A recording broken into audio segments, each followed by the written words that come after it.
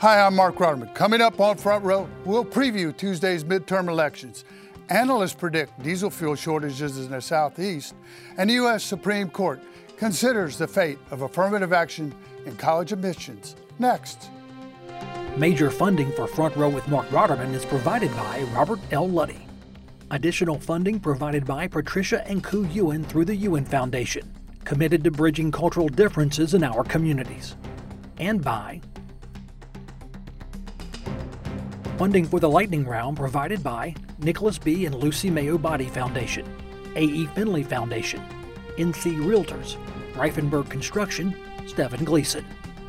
A complete list of funders can be found at pbsnc.org/front row.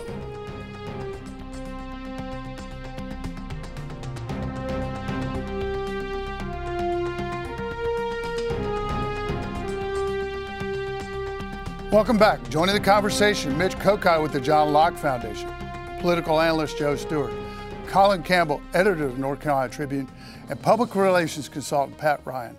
Joe, why don't we begin with the battle for control of the U.S. House and Senate? Yeah, very interestingly, we know the U.S. Senate is held now 50-50 with the vice president being the deciding tie-breaking vote. In the election of 2022, the idea was that the Republicans, as a result of the dynamic of a midterm election, might have the opportunity to pick up enough seats to have an actual majority in the U.S. Senate. What that necessitates, of course, is that the Republicans hold all the states where they currently have a Republican senator and then turn a particular state where there was a Democrat. Well, it looked like a really difficult lift 3 months ago, but not so much now. Right. Not so much now. States like Pennsylvania that look like they could even possibly be a Democratic pickup are now starting to trend for the Republican candidate. Now, here in North Carolina, our U.S. Senate race, Richard Burr decided not to run for election. So this is a Republican-held U.S. Senate seat. So in effect, the Republicans need to hold North Carolina if their strategy to take the majority in the U.S. Senate is to work. Ted Budd pulling away. In the polling that's come out most recently, showing him on average, the Real Clear Politics average of publicly available polls, show him up about 5 percentage points on average. And they make the point on their website that going back to 2016 to this current election, Republican performance in U.S. Senate races in North Carolina has generally been about 2.5 percentage points greater than whatever the polling showed in the final week. So I think we will see a Republican U.S. Senator in North Carolina, so they'll hold theirs. In the U.S. House, again, Republicans need to pick up 5 seats in the U.S. Congress to take the majority in the House of Representatives.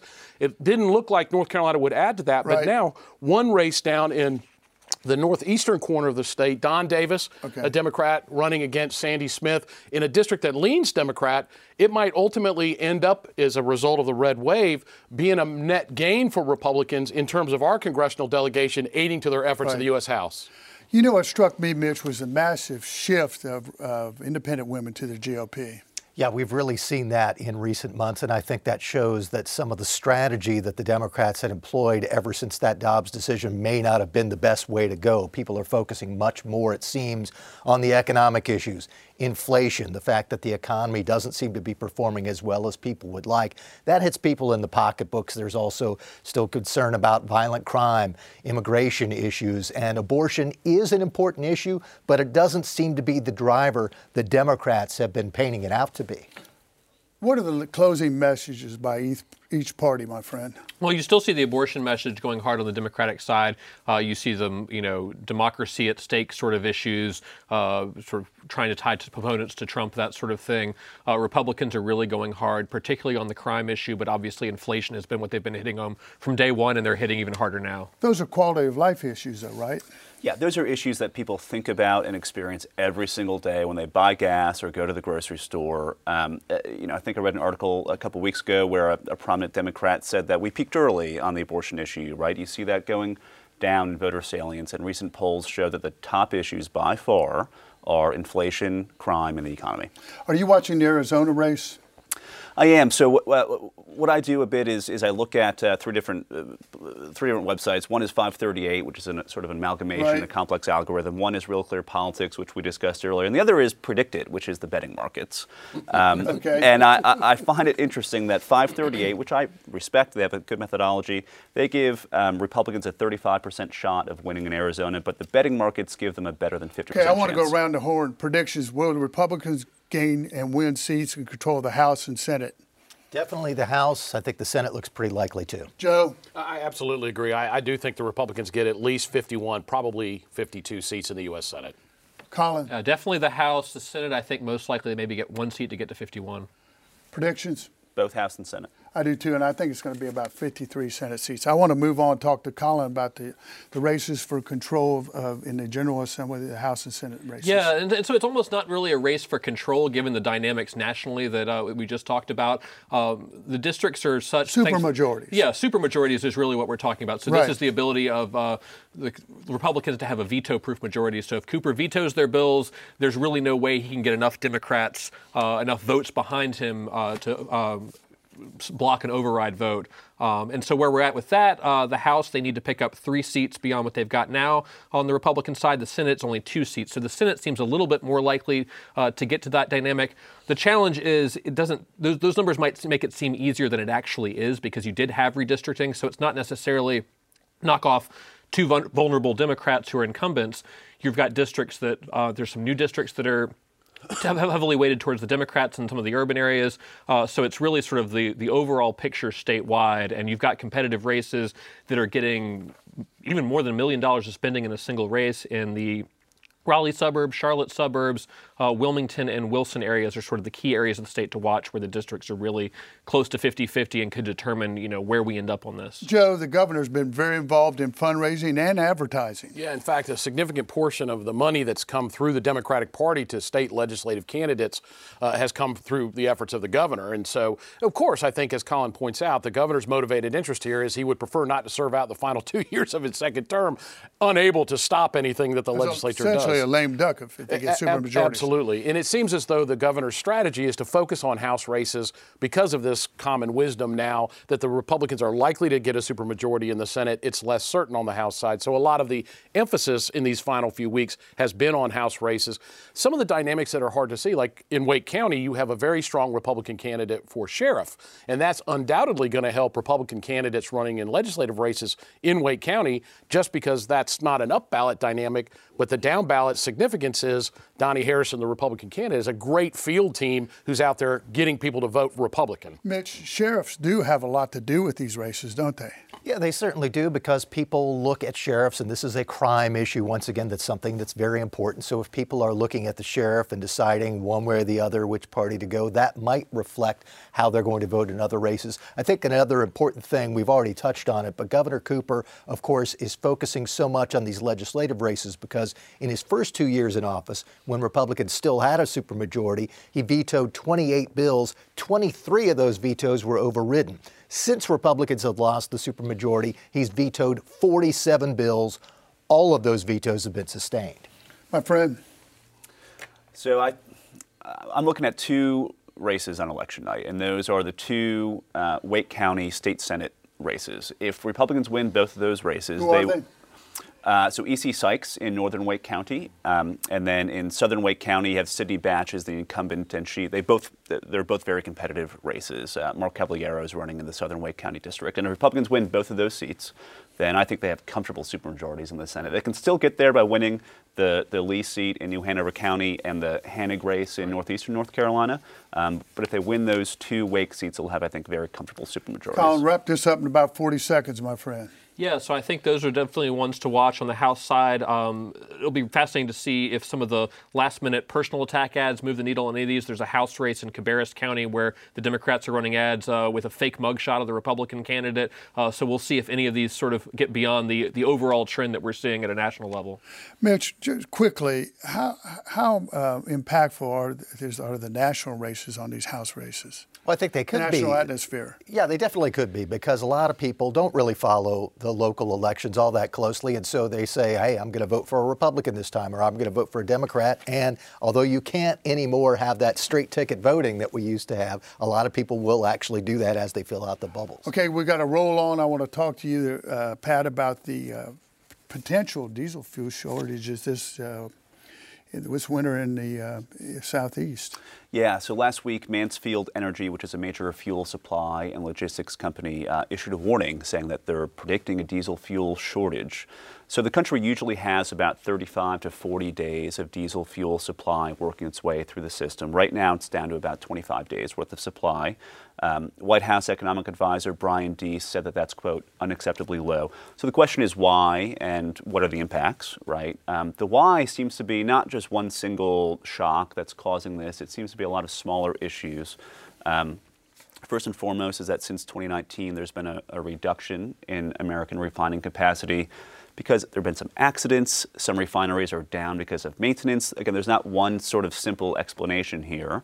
And simultaneous to that, there's been, of course, an increase in demand for diesel fuel as the economy has moved out of the COVID recession, and demand has continued to increase despite record high or historically high interest rates. At the same time, Russian sanctions and a looming EU import ban on Russian fuel products is constricting supplies and causing futures markets to increase. So all this means that we need more pipelines, you think? So we saw what happened when the largest liquid fuel pipeline, the Colonial Pipeline, went down for a few days a year and a half ago. There were immediate gas shortages. So certainly having more pipelines would create redundancies in the system.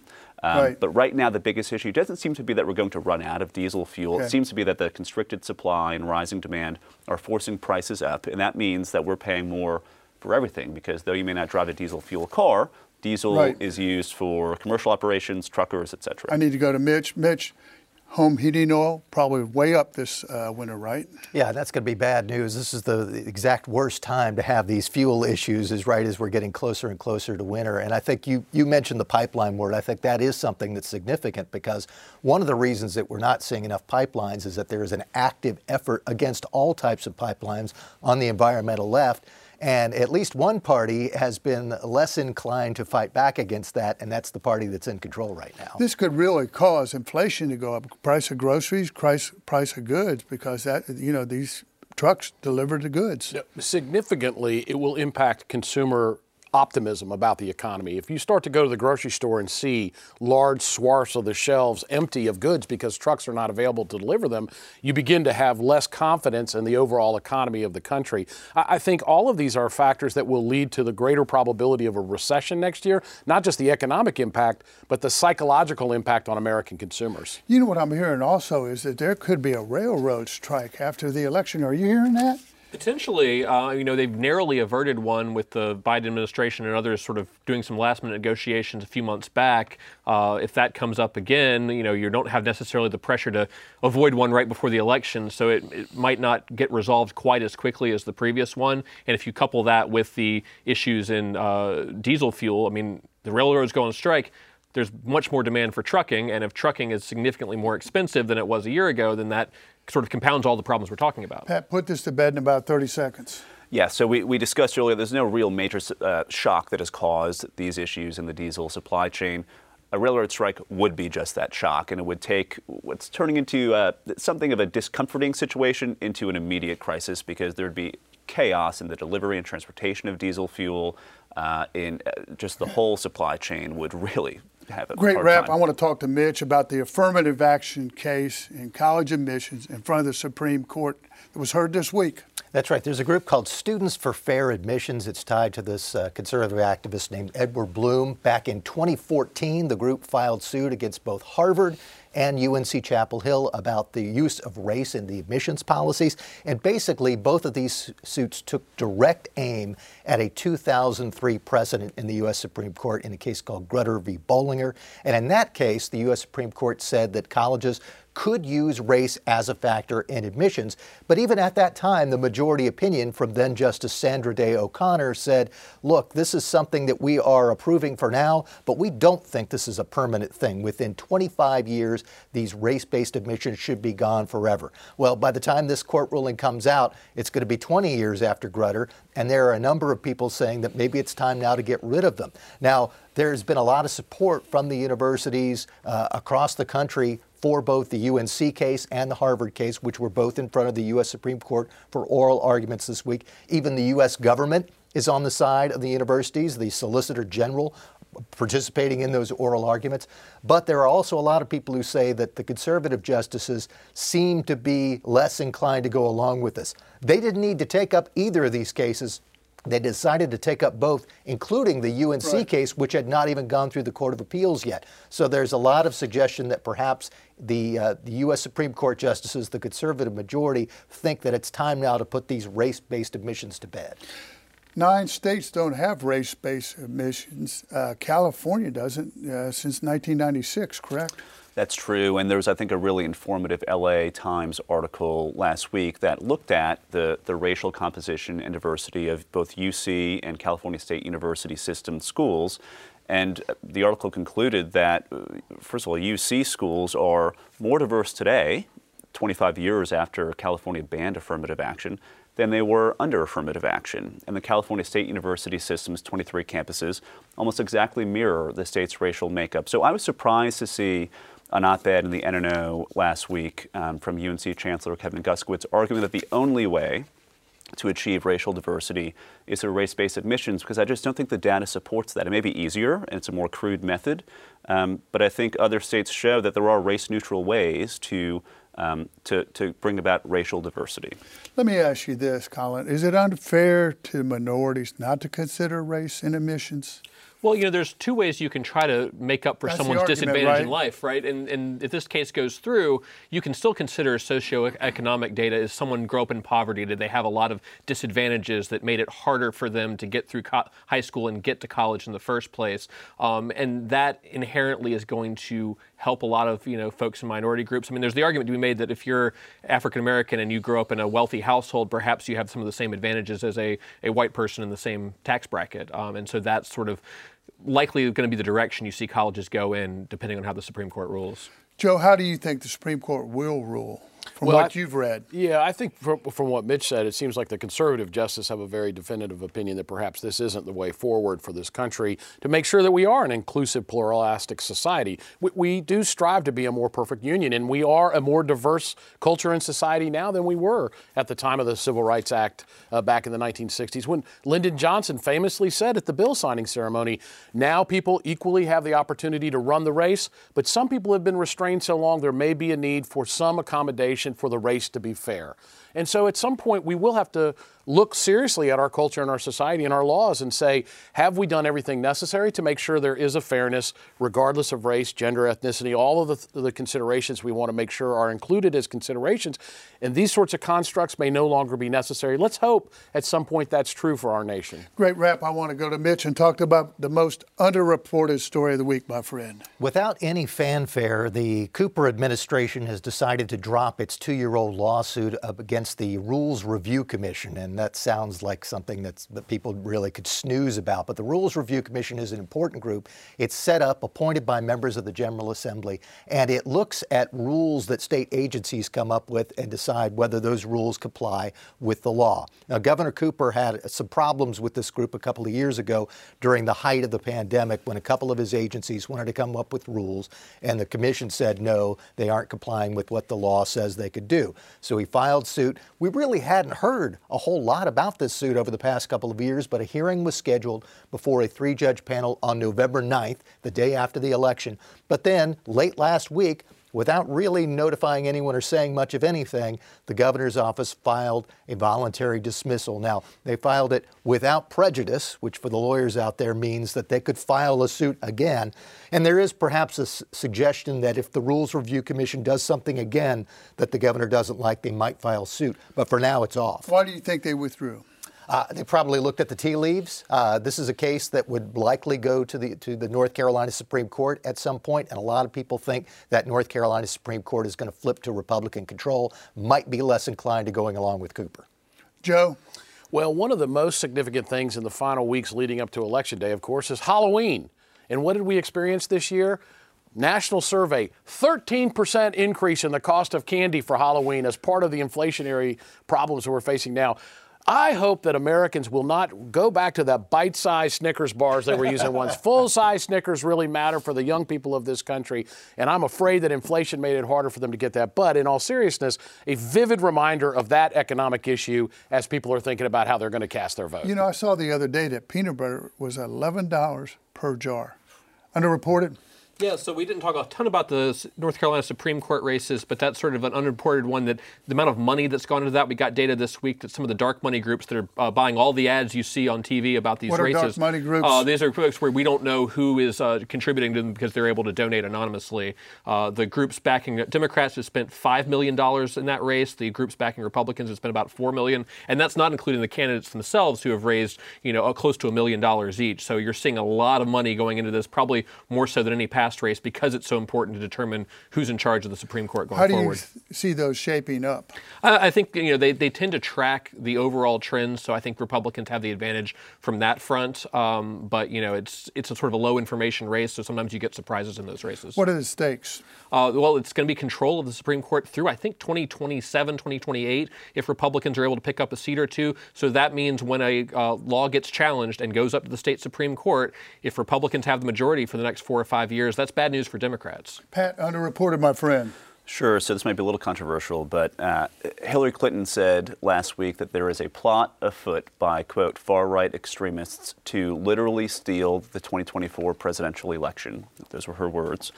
The purported extremists... She's forecasting. Yes, she's questioning the legitimacy of the next election. The purported extremists that she's referring to are North Carolina Senate Leader Phil Berger and House Speaker Tim Moore, who are backing a case that the U.S. Supreme Court will soon hear that has absolutely nothing to do with presidential elections. Days after Clinton cast doubt on the legitimacy of the 2024 election, President Joe Biden delivered a primetime political address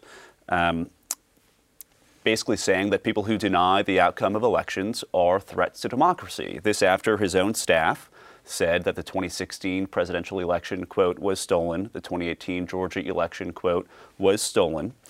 I agree that rhetoric about stolen elections, especially without evidence, is dangerous and destructive. But I did find the president's address somewhat bizarre because I think one wonders whether he's aware that his own staff, his press secretary, has done the very thing he is decrying. Okay, let's go to the lightning round, Mitch. Who's up and who's down this week, my friend? My up and down are linked. My up is Josh Stein's legal team. The Attorney General has lined up for oral arguments at the 4th U.S. Circuit Court of Appeals in Richmond next month. A really high-profile lawyer, a fellow named Michael Dreeben, who is a former U.S. Deputy Solicitor General. He's argued more than 100 cases before the U.S. Supreme Court. He's going to be arguing on Josh Stein's behalf as he challenges this campaign law against campaign lies. My down, related to this, Wake County District Attorney Lauren Freeman. She's running for re-election. I don't think she's going to have trouble there, but she's getting really hard hits from the Democratic Party for her role in this case against Stein. Joe, who's up and who's down this week, my friend? Up is my respect for tuna. Some researchers studying levity. I can always count on that from you. Aquatic life in the Pacific, Atlantic, and Indian Ocean discovered that yellowfin tuna were willing to rub up against sharks to get the parasites off of their own skin. Apparently, if you rub against a shark one direction, it's rough. Okay. Sort of like Mark. And so, what I find amazing about this is the sharks were allowing it, not eating the tuna. So these tunas are really willing to go at it, get rid of these parasites down. Americans' perspective on whether or not they feel future generations will do better. Only 42% of Americans responded to the question favorably, do you think your own children will do better than you? This is down 19 percentage points since 2019 and is at the lowest level since 2011. Colin? Up this week, I'd say polling workers, people are sort of having a newfound respect for them when they see that, the elections are being run well and these people are working long hours to make that happen. They even got pumped up this week with a pep talk from Arnold Schwarzenegger and his pet donkey who went Yeah, exactly. And it, went on a video call with election workers to sort of thank them for their work. Down this week, the proposal for North Carolina's newest town of Winnebago, just outside of Wilmington, the state treasurer Dale Folwell and the local government commission said this week they don't think that's financially viable. They don't want a new town created. Pat, quickly, who's up? Who's down this week? Yep, up is the Republican share of early voting compared to 2018. The first few minutes after 9 o'clock on election night might well say whether or not we're going to have supermajorities, because that's when the early vote totals are released. When do you think that'll come in? So usually it's a few minutes after 9 p.m. as the early vote totals are released, and you can know it's going to be close or a blowout at that time, right? And down is the Democratic Party share of early voting compared to 2018. Now, 2020 is a different story. They're much more closely aligned, but well, have you noticed that Florida, I think, is a completely red state, and it's off the table for 2024 right now, don't you think? In terms of a Republican winning, a Democrat winning 2024 in Florida, I think so. I mean, look, no longer a purple Governor state. DeSantis is going to win handily. Senator Rubio is going to win handily. There's been a massive surge in Republican voter registration in the state. It's no longer the sort of 2000 swing state that Headline that we next saw. week. Polls close, election lawyers start filing lawsuits. Good to be a lawyer. Headline next week. Polls close. Conversation starts about gubernatorial candidates in North Carolina for 2024. Do we have all the Democrats and Republicans yet known that want to run? I think the answer to that is not yet. Headline next week. Several races, probably the Bo Hines, Wiley Nickel congressional race, go into overtime with the likelihood of a recount. Headline next week. Going out on a limb here, Republicans win 53 U.S. Senate seats. Okay, my prediction next week, Trump will announce prior to Thanksgiving. Great job, gents. That's it for us. Thanks for watching. Hope to see you next week on Front Row. Have a great weekend.